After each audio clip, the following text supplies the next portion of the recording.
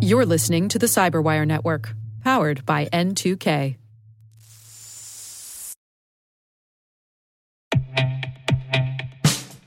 And now, a message from Cyberbit. Mastering cybersecurity is like mastering a sport. You build muscle memory through rigorous practice, then you train as a team to foster cohesion while operating under pressure. Like athletes, cybersecurity professionals thrive on hands-on simulation. But traditional courses, certifications, and open-source labs won't build you a winning team. You need Cyberbit. Cyberbit offers a hyper-realistic simulation environment for your SOC, IR, and C-suite to refine your skills, all using the market-leading SIMs, EDRs, firewalls, and WAFs they use every day.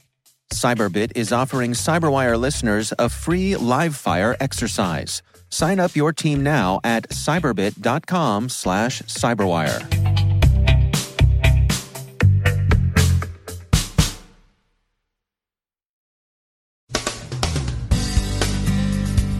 A U.S. Energy Department report alludes to a March cyber incident.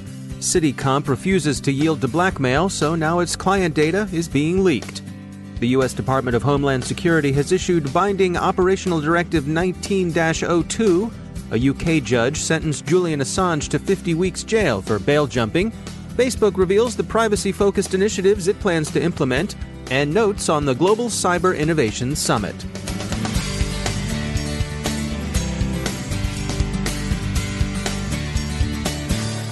From the Cyberwire studios at Data Tribe, I'm Dave Bittner with your Cyberwire summary for Wednesday, May 1st, 2019. E&E News reports that the U.S. Department of Energy has said that 4 counties in California, Utah, and Wyoming experienced a cyber event that interrupted electrical system operations briefly on March 5th. The incident was disclosed in an Electric Disturbance and Emergency report released yesterday. The Western Electricity Coordinating Council confirmed that the event affected a single entity, but few other details have been made public. The counties affected were Kern County and Los Angeles County in California, Salt Lake County in Utah, and Converse County in Wyoming.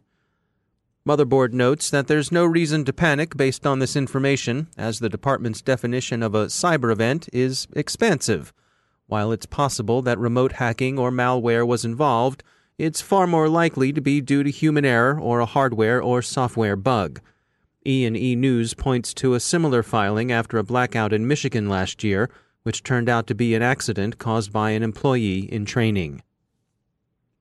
German IT infrastructure provider Citycomp says a hacker stole a large amount of information from its customer database and threatened to leak the data unless the company paid a ransom. Citycomp refused to pay, so the hacker has started publishing the data on a dedicated website. Citycomp's customers include Oracle, Airbus, British Telecom, Hugo Boss, Porsche, Volkswagen, and many others. The Register says that most of the data that's been leaked so far is the type of information that would be useful to someone who wanted to hack one of Citycomp's clients, such as detailed lists of installed IT equipment and hardware specifications. ZDNet notes that the dump also includes financial records, meeting schedules, and some contact information. The U.S. Department of Homeland Security has issued binding Operational Directive 19-02, which establishes vulnerability remediation requirements for Internet-accessible systems. The directive builds on and supersedes binding Operational Directive 15-01. Agencies will have to fix faster. The new directive requires that critical vulnerabilities be remediated within 15 calendar days of initial detection. Agencies will have 30 calendar days to remediate high vulnerabilities. Binding operational directives apply to U.S. federal agencies, with exceptions for the Defense Department and the intelligence community. It almost goes without saying these days that encrypting your data can be an effective way to protect it from prying eyes, whether that data is in transit or at rest. The challenge is maintaining control over that encryption so it doesn't get in the way of the data being useful. A number of companies are developing data-centric encryption solutions, what they refer to as always-on file security. Vera Security is one of those companies, and Bert Granches is their vice president of solution engineering. In today's economy of collaboration, with multiple different organizations and entities outside of your business, there's really no way to protect data once it leaves your perimeter, once it leaves that physical control, quote unquote. And where they're changing the model is how encryption and data-centric security can really be leveraged to allow the control that they've been clamoring after for the past 15 to 20 years, right? How can I exchange data freely with a third party, but ensure that I still have control over that data no matter where it travels? So it's a much more proactive measure of how they want to protect data in order to respond to just general business concerns, but also consumer and internal privacy regulations that are popping up all over the world, like GDPR, the California Privacy Act, NYDFS, Cybersecurity Act, and things of that nature really require that level of control. And, you see these breaches with large enterprises from Marriott to HBO to Sony way back in the day. And it's apparent that the technology to really give that power of control of your data hasn't been there in the past. And that's something that Verra and other companies like us are trying to change that. And so what's the change there? How are companies like yours using encryption to better protect data? It's a good question because encryption's been around a long time, right? It's not like encryption's new. But what we're looking at in terms of how encryption can enable the business is really around redesigning how people work with encrypted data. One, we talk about digital rights management control. So how can I work with encrypted content, do so securely, but not change the way that I work? As an example, if I get an encrypted Word document, I shouldn't have to think about having to go get a proprietary viewer or how is this going to change my relationship to the data? I should be able to work with inside Word or even AutoCAD, work within the native tools that I'm used to while doing so securely. So new technologies are coming up that allow us to have that low friction experience, and dynamic relationships to the data can change in real time. So if I'm a third-party manufacturer working on a CAD drawing that you've provided me as an example, if you decide to move to another manufacturer, you literally have a kill switch button that prevents me from ever opening that content again so that you can enforce that level of control. What about for that organization who's looking to get started with something like this? What is the transition period like? It's actually pretty straightforward to get started with data-centric encryption, what we like to call always-on file security. What's great about the nature of secure files is they tend to travel, right? When you have information that you need to share with somebody in your organization, you'll send them an email, you'll drop it in a network file share. Somebody's going to pick that up. If they don't have appropriate access rights, they can't access the data. But if they do, they can just start to use it. And people see how they can be productive and secure. And it creates a great relationship between the business and IT. One of the most interesting things I found about our work with customers is that they develop a dialogue around the data because they actually get to see how data is used. Because it's not just about the protection. It's also about being able to see what happens to data in a way that you can audit that defensively against breaches, against regulatory compliance issues that may be coming in the business, or even for legal reasons with additional third parties you may have. So giving a full 360-degree view of what people can do with the data, as well as being able to visualize that, is extremely powerful and can be implemented, in a very short amount of time to where you start to see value in the business. That's Bert Granches from Verra Security. Julian Assange will serve 50 weeks in jail at Her Majesty's pleasure for jumping bail in 2012. The judge said his bail violation was particularly egregious, saying that he, quote, exploited his privileged position to flout the law and advertised internationally his disdain for the law of this country, end quote. He entered the Ecuadorian embassy in London to avoid being extradited to Sweden, and he remained there for 7 years. The judge also noted that Assange's extended residence at the Ecuadorian embassy and his subsequent arrest had cost taxpayers £16 million. Assange apologized in a letter to the court, saying he did what he thought was best at the time. He still faces federal conspiracy charges in the U.S. Facebook, at its F8 shindig, announced that the future is private. CNET quotes CEO Zuckerberg as acknowledging the skepticism that will meet the new direction. Quote, "I get that a lot of people think we're not serious about this. I know we don't have the strongest reputation on privacy, to put it lightly." End quote. A look at the Telegraph's review of the company's initiatives suggests that end-to-end encryption of messages represents the biggest move toward privacy. Other changes, like the new prominence of groups and initiatives to suggest unknown people likely to become friends, seem likelier to lead the social network into data temptation. And finally, we have a correspondent at the Global Cyber Innovation Summit, which opened this morning in the Fells Point neighborhood at Baltimore's Inner Harbor. One of the principal organizers, Allegis Cyber's Bob Ackerman, explained the choice of venue. The group that put the summit together wanted to create a Davos-like atmosphere that would cater to the needs and interests of CISOs. They chose to hold the summit in Baltimore because the cybersecurity community needed this kind of engagement on the American East Coast, and Baltimore being at the center of what Ackerman called an unparalleled pool of cyber engineering talent that's grown in Maryland universities with the support of massive U.S. federal investment, was a natural choice. That massive federal investment, of course, has long been centered on the National Security Agency, whose Fort Meade home is in the Baltimore suburbs.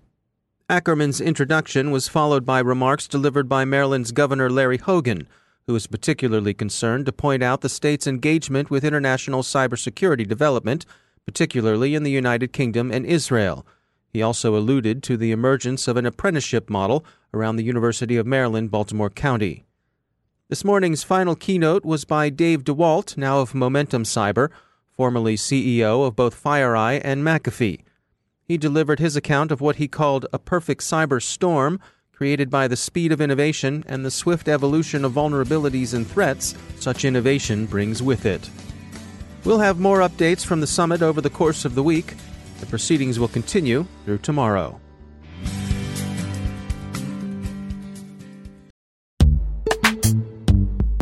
Every day, your IAM tech debt grows. Your multi-generational services struggle to work together.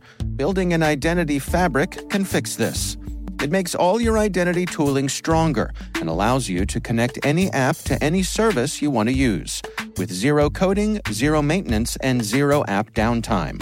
Strata's identity orchestration platform separates the identity logic from your applications, so you can optimize existing IAM tools and manage them in a single control plane. Now, every vendor, standard, and architecture work together. In short, building your identity fabric means you can secure your non-standard apps, keep your complex access policies, retire outdated IDPs, and modernize in record time. So build your fabric with Strata Identity and get rid of tech debt for good. Visit strata.io/cyberwire, share your identity priorities, and receive a pair of AirPods Pro. Offer valid for organizations over 5,000 employees. Connect today at strata.io/cyberwire.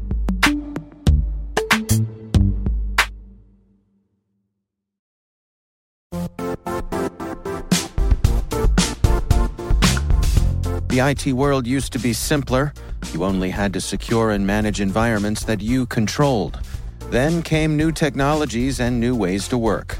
Now, employees, apps, and networks are everywhere. This means poor visibility, security gaps, and added risk. That's why Cloudflare created the first-ever connectivity cloud. Visit cloudflare.com to protect your business everywhere you do business.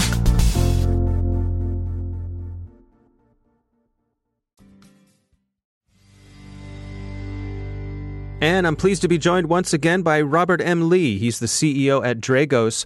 I want to touch today on conferences, and particularly how organizations like yours can get the most out of their attendance of conferences like RSA, for example. What are your thoughts there? I think it's just expectation management. If you're going to RSA to find like the latest research and like O-Day dropping stuff, like you're not going to have a good time. But I've been really pleasantly surprised at the RSA. I went not expecting for quote unquote my community to be there in industrial security.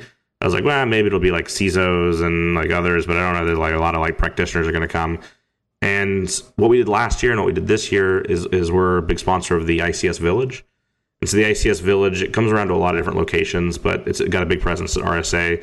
And Bryson and Tom Van Norman run it with a lot of support from the community.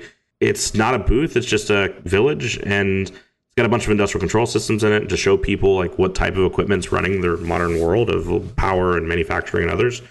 And so a lot of the talks we did were actually at the village, and I was really surprised with not only how many of ICS security community was there, but also just how many people were so excited about industrial security. I think my biggest takeaway from RSA this year and last year has been there's like a movement forming around ICS security, and a lot of the folks that have never thought about it before are now getting excited about it, which means really good things for our folks. I think obviously we did go and have some talks as well, and I got up on one of the main stages or whatever they call it and did that as well.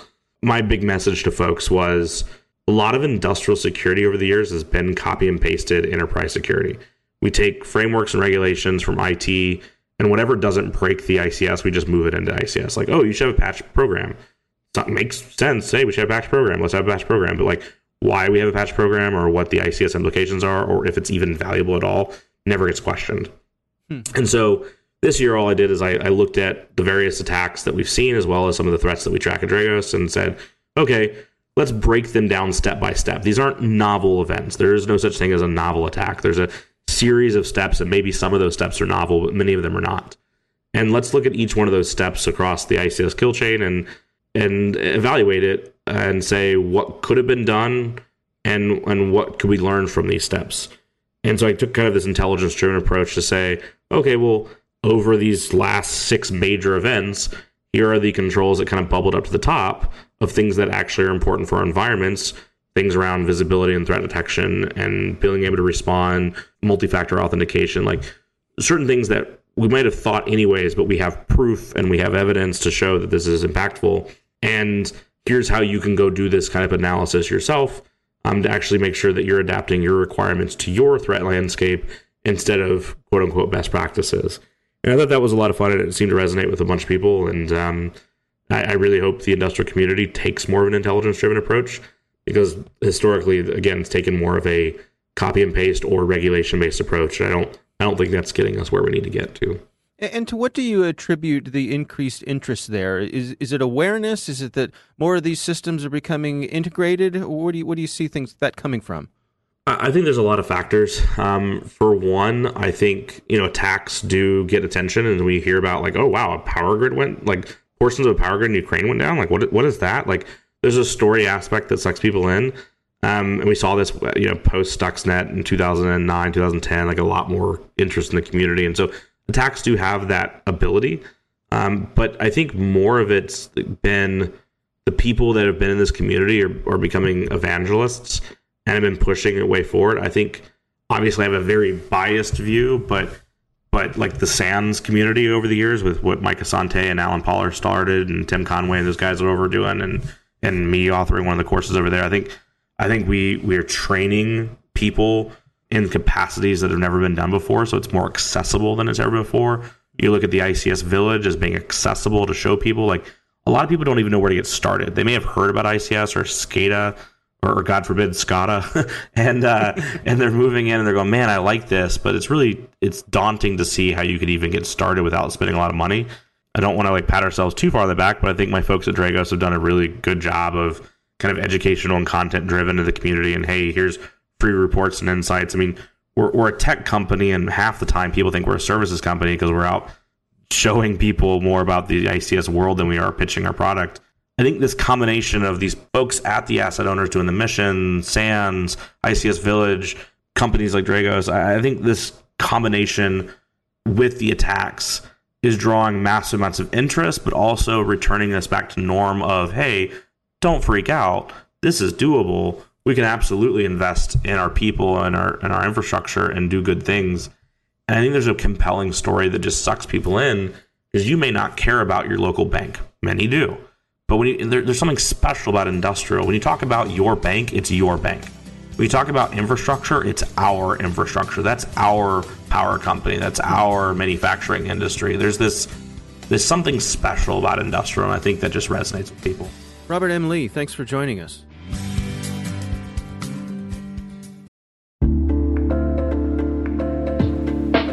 Are lengthy security reviews pulling attention away from your security program?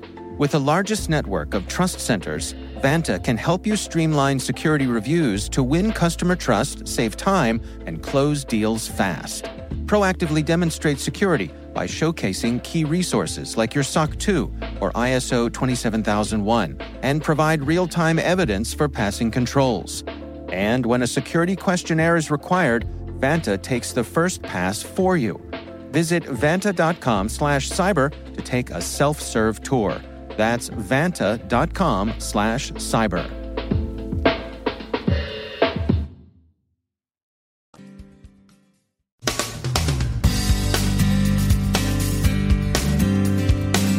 And that's the Cyberwire. For links to all of today's stories, check out our daily briefing at thecyberwire.com. And for professionals and cybersecurity leaders who want to stay abreast of this rapidly evolving field, sign up for Cyberwire Pro.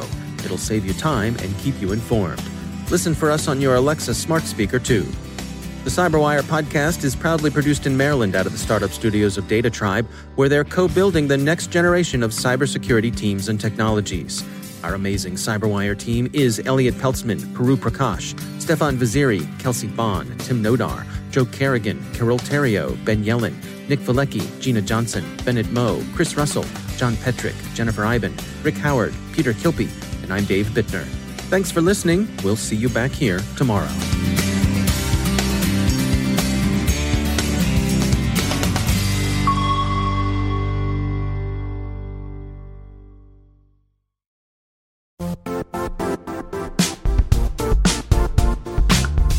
And now, a word from our sponsor, Zscaler, the leader in cloud security.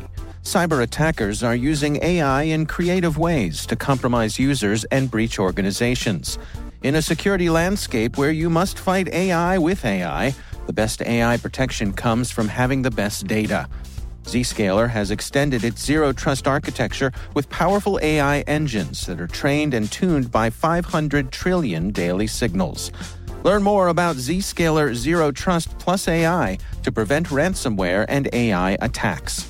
Experience your world secured. Visit zscaler.com/zerotrustai.